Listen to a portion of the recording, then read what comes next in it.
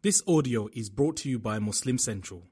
Please consider donating to help cover our running costs and future projects by visiting www.muslimcentral.com/donate.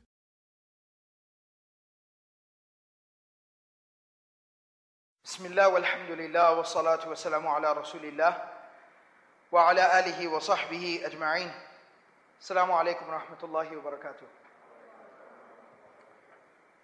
Alright, now here's a little bit of the problem. I don't like talking after Wissam because I can't do the epic voice thing. Alright? So, while I'm talking, when I quote an ayah, it's not going to sound epic. I'm just going to go ahead and quote it, okay?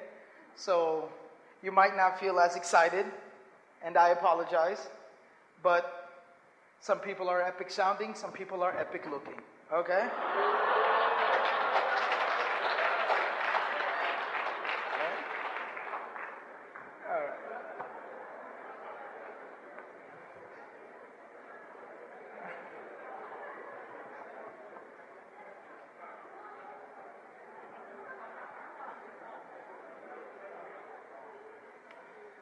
Okay, all right.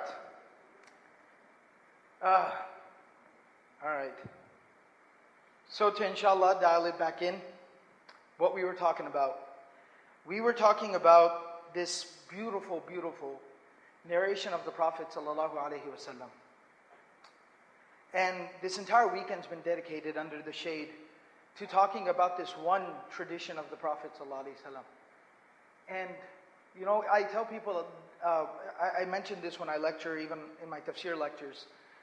When Allah tells us about the life of the hereafter, when Allah tells us about paradise, when Allah tells us about the fire of hell, when Allah tells us about the day of judgment, I want you to understand the level of mercy that is. How merciful that makes Allah. You know, when there's this big philosophical question that Muslims get asked, and Muslim intellectuals are constantly dealing with, that the Quran talks about the fire of hell very, very prominently. And what kind of a religion do you have? And it's so angry, and it's so scary, and it's so frightening, and your God is so scary, and He's frightening you. Allah telling us about the punishment in the fire of hell is actually an amazing form of Allah's mercy. It's kind of like a teacher or a parent, somebody that is responsible for your actions, letting you know that, listen, I specifically do not want you to break this jug. I do not want you to break the jug. Don't play with the jug. It's glass. You're a child. It will break if you mess with it. You play with it. If you toss it around. And if you end up breaking it, you will not get to play video games for 2 days. Now, that's mercy. Because if the parent never even told you to begin with, don't play with the jug, how do you know you're not supposed to play with the jug? Or they said don't play with the jug, but never bothered to tell you, well, what happens if I do play with it and I end up breaking it? They never told you what were the consequences. And then all of a sudden they come and they snatch your video game away and they say you're not playing video games. Now it feels like, oh my God, the oppression. Like, why are you doing this to me? Why do you hate me so much? But if I'm telling you don't mess with it, don't play with it because it will break, and then you won't have video games for 2 days, now I know exactly what I'm dealing with. And then if I still go ahead and choose to do it, then that's my own choice. The Prophet ﷺ, look at the level of mercy the Prophet ﷺ is displaying to us. The Messenger of Allah, peace and blessings be upon him.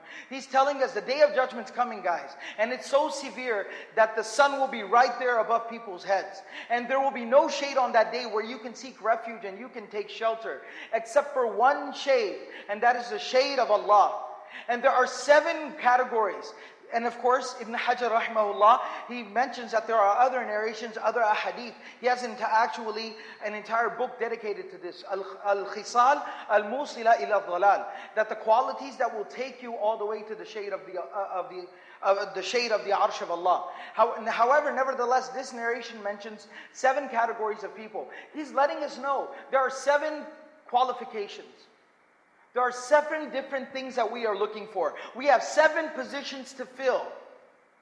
If you can fit the description, the qualifications that fit into any one of these 7 positions or categories, you're guaranteed a place. You're guaranteed a spot. You got nothing to worry about. You can throw it on cruise control and just chill then. That's all that we're already being told. Everything's being told to you. There's no mystery. Like if you go for a job interview, a lot of you are college students. When you start going in for job interviews, it is nerve-wracking. It is the most nerve-wracking experience of your life. Because you know, everything you've done up to this point is for this, right here. This is your future. This is make it or break it. And when you walk into that room, you don't know what they're going to ask you. You don't know what they're exactly looking for. What do they want to hear? What do they not want to hear? And it's really, really scary. But then guess what happens? Well, the guy that's going to be interviewing you, the guy who works with him or who works on his team is like your cousin's best friend. And he ends up calling you up and saying, hey, I heard you're coming in for an interview. Well, guess what? I work with that same team. Oh my God, fantastic. And he tells you, look, this is exactly what he's going to ask you, and this is what they're looking for. If you hit these points, boom, it's all taken care of. You got the job. What a hookup, right? And you'd walk into that room full of confidence. You'd sit down with a big smile from here to here on your face, because you know you got this all figured out. The Prophet ﷺ gave it to us like that on a silver platter. He said, here, take it. That's what we've been talking about this entire weekend. And I had a few final thoughts here. What I was requested, the primary thing to touch on here in my session here was, you know, the topic was to shed a tear for the one we fear. With all due respect to the organizers, I would slightly adjust that a little bit. My talking point is the mercy of Allah. And I wouldn't, even though the fear of Allah is a component of our relationship, but that's not what I would stress here with you guys today. To shed a tear for the one that we love. To shed a tear for the one that we respect. To shed a tear for the one that we feel a sense of commitment to.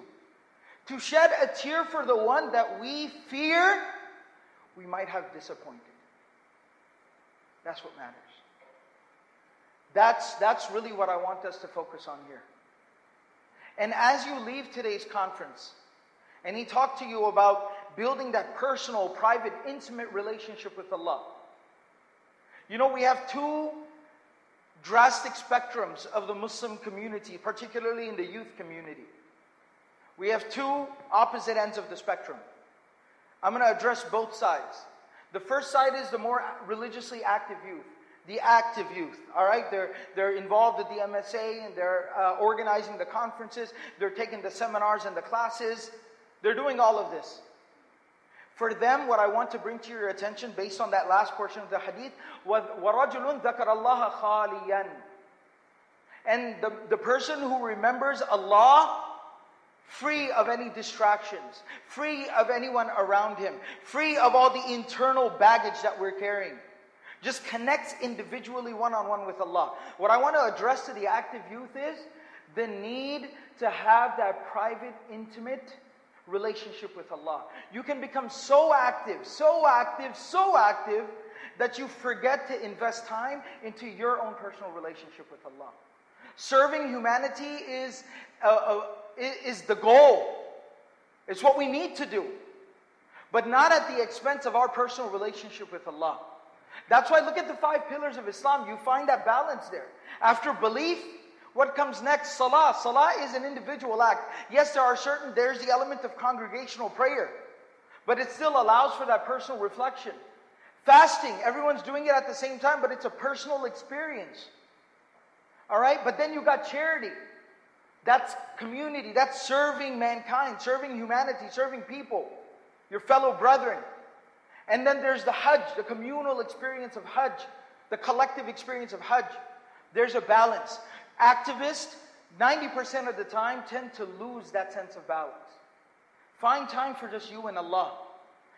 One of my teachers, when we were graduating, he shared this piece of advice with us. And he said he was given this advice by his teacher, who was given this piece of advice by his teacher.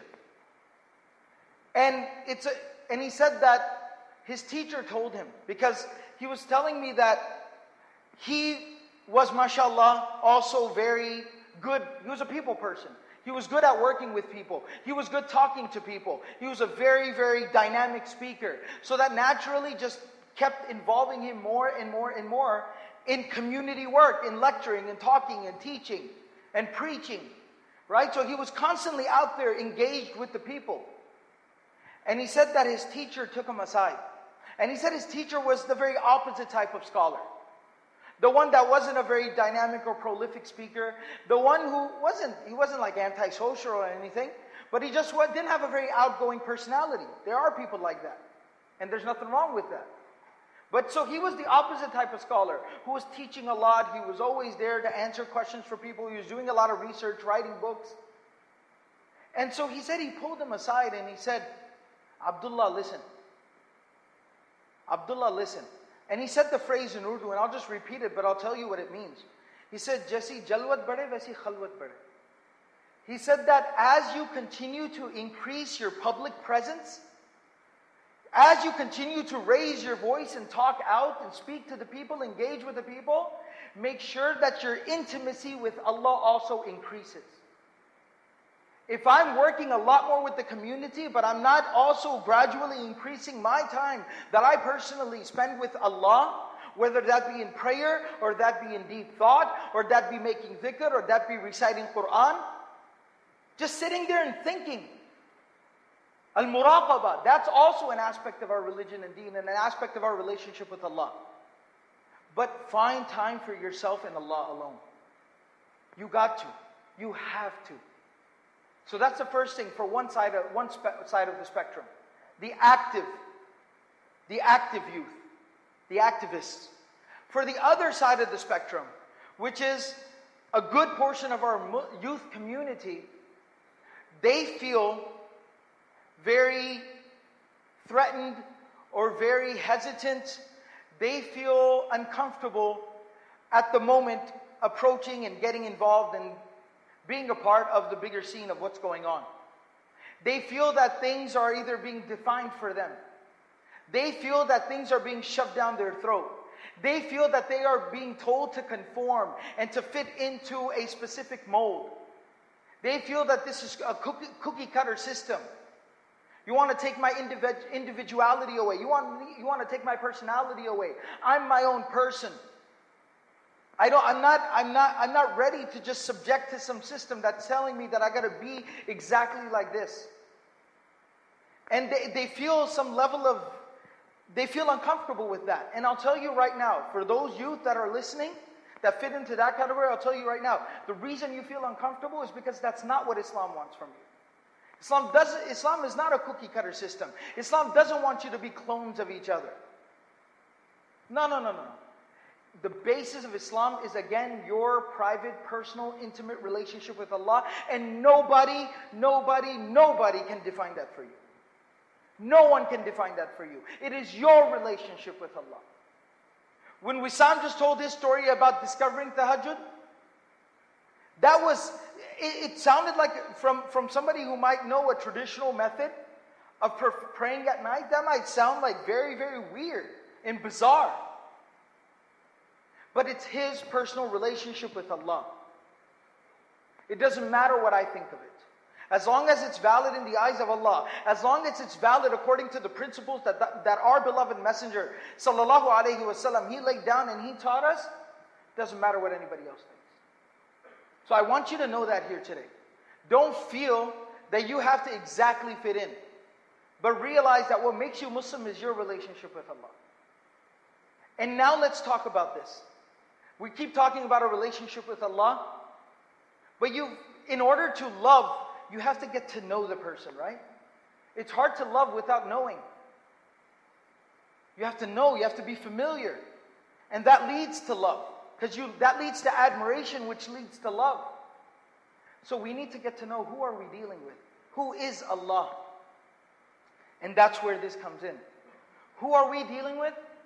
We are dealing with the one who in Surah number 39, ayah number 53, who tells us, he tells the Prophet ﷺ to proclaim, to announce, to say, قُلْ يَا عِبَادِيَ يَا عِبَادِي, O my slaves. He is having this proclamation made.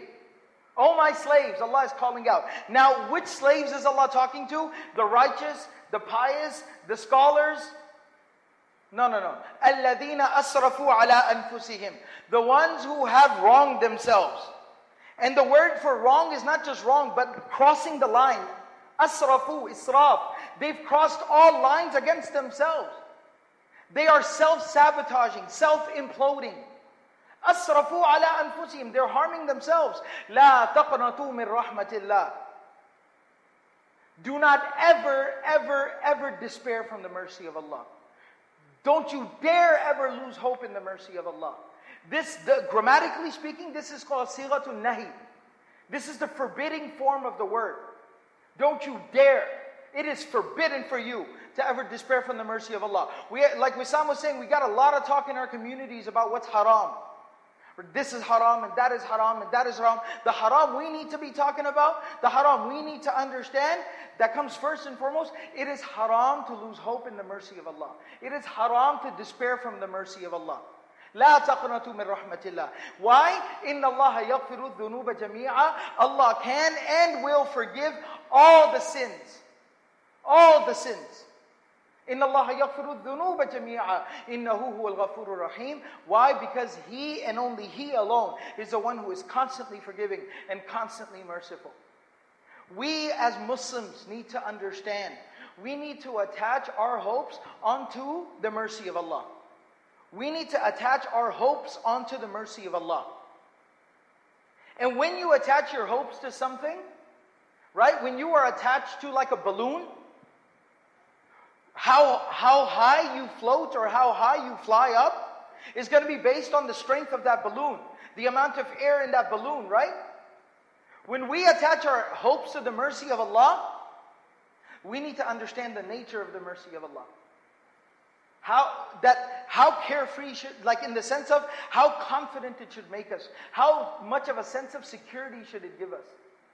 How much love it should bring into our hearts for the one we're dealing with.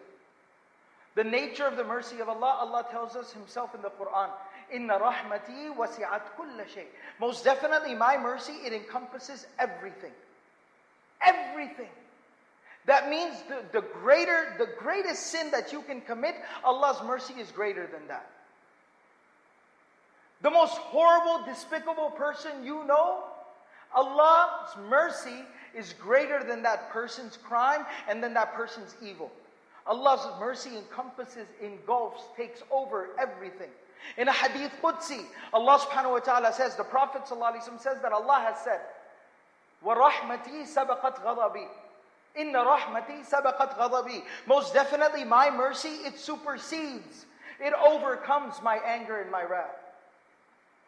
Allah's mercy is so available for us.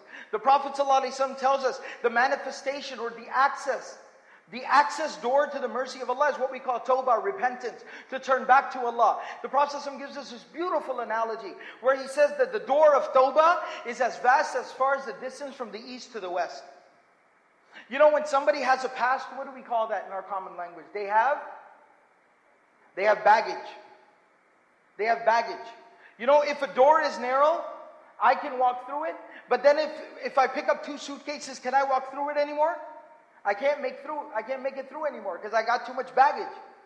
But it doesn't matter how much baggage you have, because the door of Allah's mercy, Allah's forgiveness, and the door of repentance is bigger than any amount of baggage you might personally have.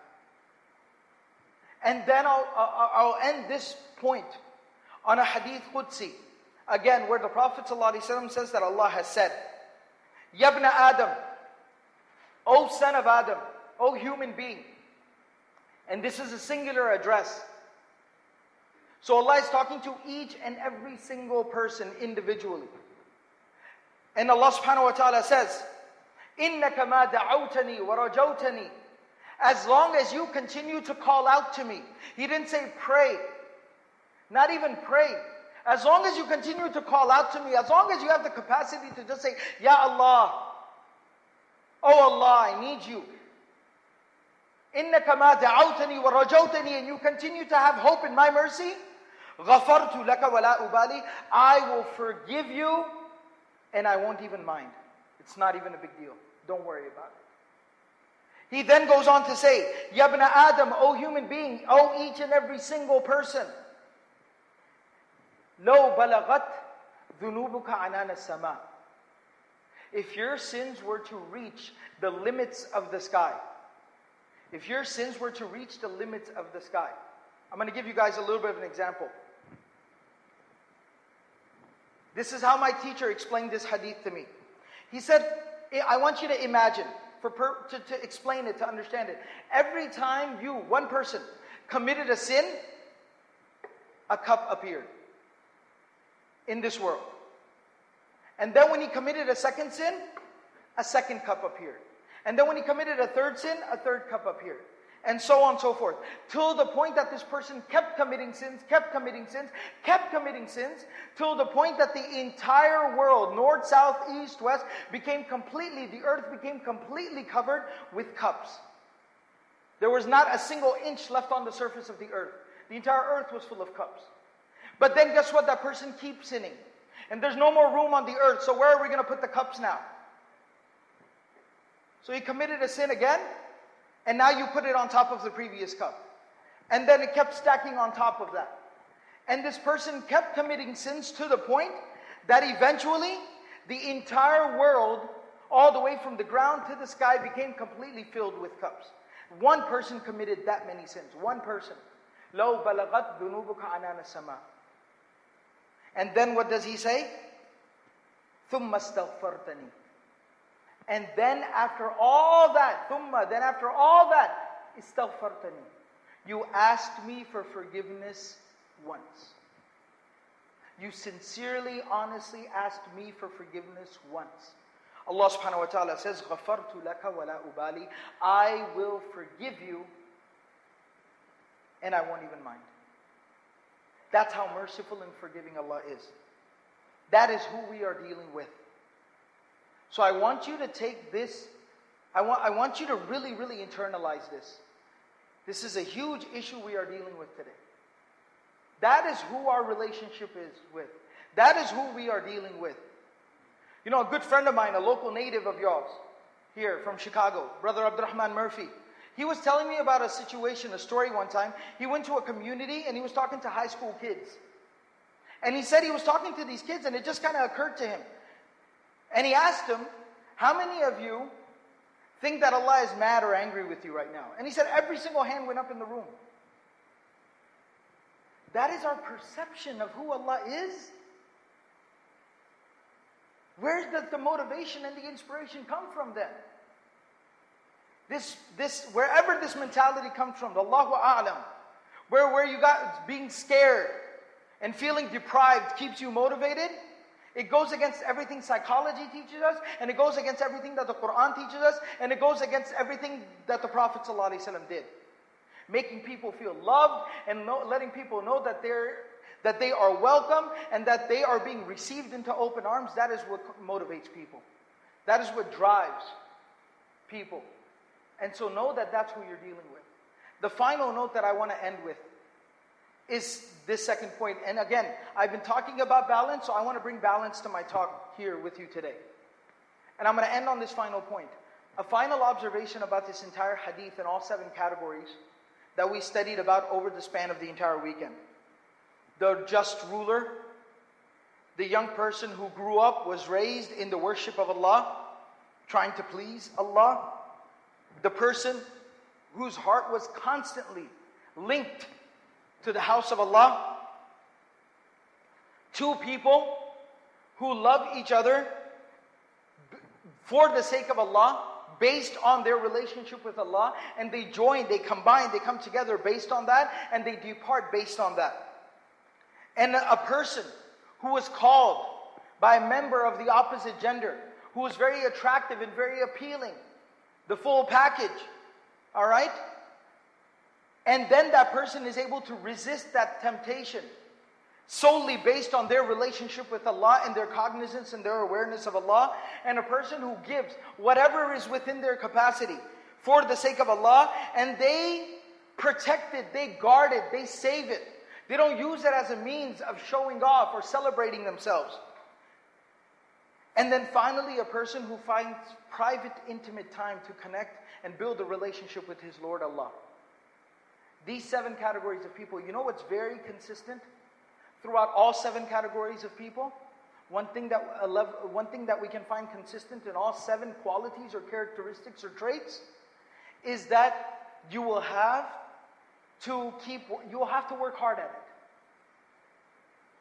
Not that it's difficult, but you will have to work at it a little bit. You have to invest yourself into it. You know why? The just ruler, there will be times where his power and his control over those people that are his subordinates, under his authority, his power is so absolute over them, he will have to catch himself and say, no, I could do it if I wanted to, but that didn't make it right. I got to do what's right. Or the subordinate will speak back, or will insubordinate against him.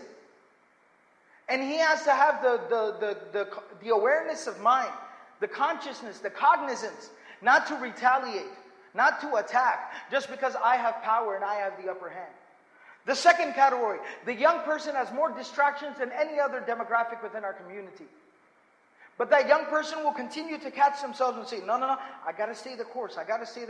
This is just a distraction. This is a speed bump. I just hit a speed bump. I got to keep going. That person who is trying to build a relationship with the masjid, with the house of Allah, he goes there. He's trying to build a relationship with the house of Allah, and then some uncle yells at him. And then some sister screams at her for not being covered properly according to the opinion of that sister. Now it is your responsibility to make sure that somebody else is not going to become a wedge between you and the house of Allah. No. My relationship with this place is based on Allah. I could care less what that person has to say. They'll have to remind themselves. Two people whose relationship is based on Allah, well, guess what? If your relationship is based on Allah, then when something petty, something trivial comes up between the two of you, then you got to behave yourselves.